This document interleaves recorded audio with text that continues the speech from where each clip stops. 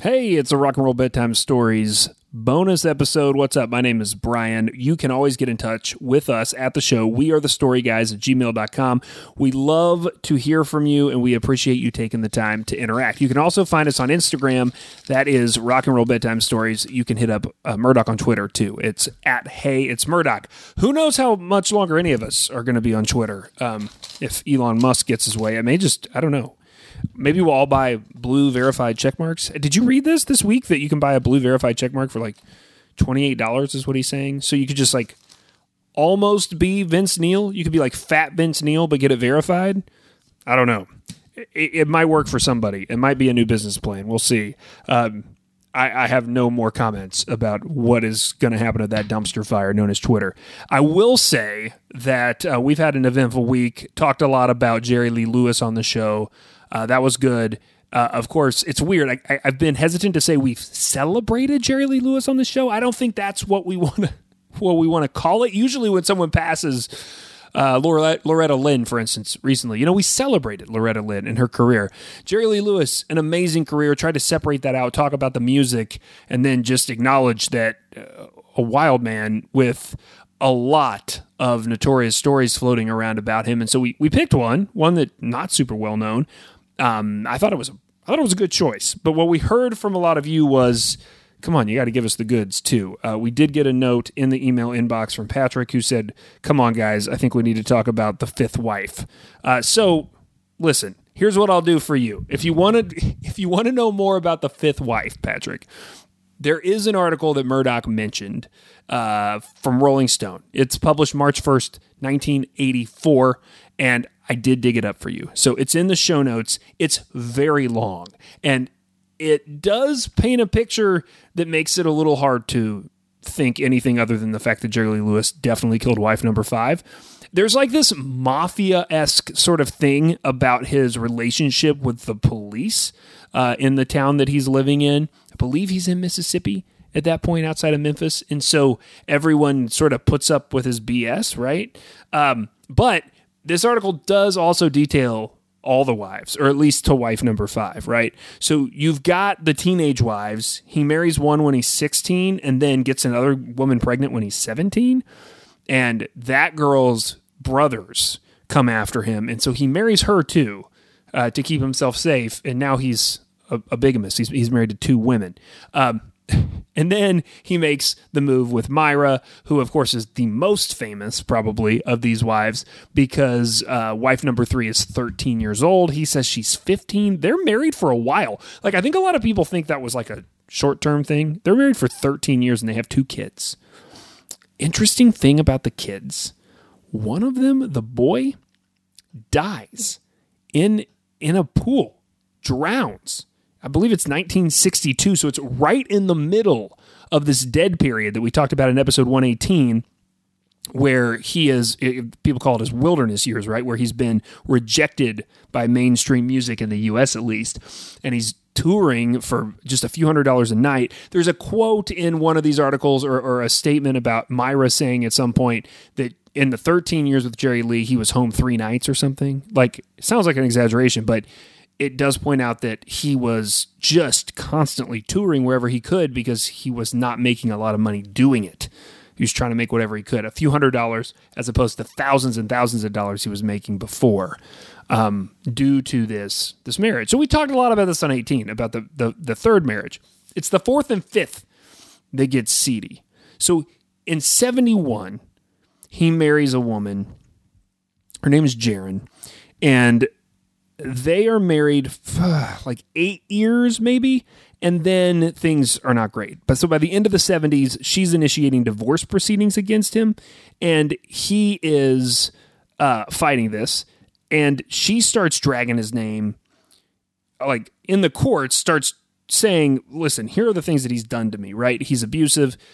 He tried to choke me. He clearly has drug and alcohol issues. In the meantime, they are the tax man's coming after him, trying to get money from him. They seize a bunch of his cars, a bunch of his stuff at his house. While they're seizing it, they find cocaine and marijuana. So all of these things are piling up on him. And there's about to be a settlement in this case where it looks like this fourth wife, Jaron Elizabeth Gunn Pate, is going to get a settlement. And right before this comes down, she dies in her friend's swimming pool. We've talked about drowning deaths here recently, right? We talked about the guy who was tangentially related to the Randy Bachman story, right? The jazz guitarist, and how he ended up dead in a swimming pool, and people think his wife did it. Drowning, accidental drowning seems like it'd be hard to stage. I don't know. Not an expert on, trying to kill people, make it look like an accident. But I have a lot of questions about how you would do that and how you would do it in a pool. But not very many questions asked. It's mostly speculation as to how coincidental that timing is, that he was about to get smacked with a settlement and then all of a sudden she dies. I don't know what to tell you. But that happens. And at some point during these divorce proceedings, he's been talking to another woman. I mean, I don't know when it started. It could have started before the divorce proceedings. But, he's Jerry Lee Lewis. He's not behaving. He's never behaved. And now we're into the early 80s. So, the bulk of his career, the big moments in his career were in the 50s. This is how long he lived and how long this life was and how long this career was. So in the early 80s, he starts seeing this girl named Shawn. And she is a waitress at I think it's a Hyatt in Michigan. I think he's played there at some point. He parties with her. She's friends with a woman who is running around with his road manager for a while.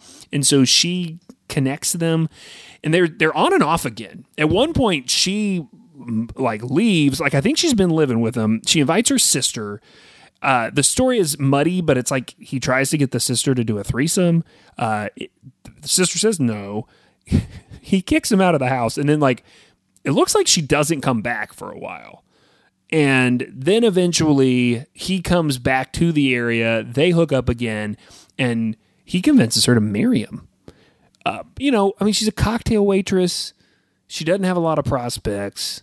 She's 25, but in the early 80s, now 25 seems like a child. But in the early 80s, I don't think the attitude was quite the same. So maybe she's older than that. I think they meet when she's 25, so maybe she's pushing 26, 27. Anyway, just to timeline this for you, the thing with Jaron happens in June of 82. June of 83, he's married to Shawn. And then August of 83, Shawn is dead in a bed in their house. He's got scratches on his hands. This Rolling Stone article opens with the ambulance driver, the first ambulance driver, showing up and coming into the house and trying to assess the situation and then having to tell Jerry Lee that she's dead. And so again, you can go read all of this in this Rolling Stone article and get the deep dive, but basically he pays for a private autopsy for her. If that doesn't make you look guilty, I don't know what does. And yeah, he's never faced criminal charges. It's wild stuff. And then he gets married 2 more times. You have to question the people who marry him the other 2 times. I mean, I get the appeal of money, but he's not even doing that well, really. He's legendary, but he's not, he's in his 50s and he's not headlining arenas or anything at this point. So I don't know. It's wild stuff. If you want to get involved or if you have more questions, wearethestoryguys@gmail.com. Read up that article. Let me know what you think. It definitely doesn't make them look good. I'll tell you that. Continuing letters, we have a category of letters I like to mention, which are folks who are catching up on the show, listening to old episodes, and have something to say. Thank you. We love that. And that's one of the beautiful things about podcasting. You're not necessarily listening to these at the time that we publish them, so please visit the back catalog. We try to keep it as evergreen as possible. Alex writes the show, and he says, hey, I just came upon your podcast and have been enjoying a number of episodes. Working my way back, I just listened to the retold episode of the fake Nikki Sixx. This is one of our most popular episodes ever. Matthew Trippy, and he points out that I think on the original episode we called him Matthew Tripp. He says it's Matthew Trippy, which... okay. I met Matthew in Naples, Florida. So this gets interesting. Alex, tell me more. He says in Naples, Florida, Matthew spent his last days. He said, being a Crew fan since 1983, I never bought that story, but I'm pretty sure that the man, when I met him, was at a point where he actually believed it happened. And the few people in his social circles were definitely enabling him. He had very ornate stories, a lot of which are not mentioned anywhere online because it seems like the content is very limited. I also met a couple of the Revolving Door members in Siren and Six Pack up in Tampa who were familiar with Matthew. Anyway, it's nothing more than an interesting story, but I'm amazed at how little info there is out there on the wacky case. Rock on, Alex. Yeah, Alex, it's a crazy story. And like I said, yeah, I think partly because there is so little info about this, this is one of our most popular episodes. And Murdoch loves to talk about Crew, so any chance we get to revisit this, we will definitely do it. So thanks for catching up on the show, and we really appreciate you listening. If you want to interact, if you've got something to say, if you want to talk about something you've heard on the show, you've got an idea for an episode, feel free, by all means, to send us a note. It's wearethestoryguys@gmail.com, and we will do what we can. Follow us on Instagram. It's Rock and Roll Bedtime Stories. And leave us a review. We really appreciate when you leave nice words about us on the internet, mostly because it helps other people find the show, and that's really helpful for us. We really do like to bring new people in to expand this community. We did hear from Bill from DePaul, who left us a nice review recently. Great podcast with two down-to-earth dudes talking about music. Party on, Garth. Hell yeah, Bill. My wife also appreciates that. Giant Wayne's World fan. And I think she'd tell you maybe favorite movie, maybe number 2. Wayne's World 1 and 2, maybe locked in at 2 and 3. Number 1 is Dumb and Dumber. And I can't say I blame her for that.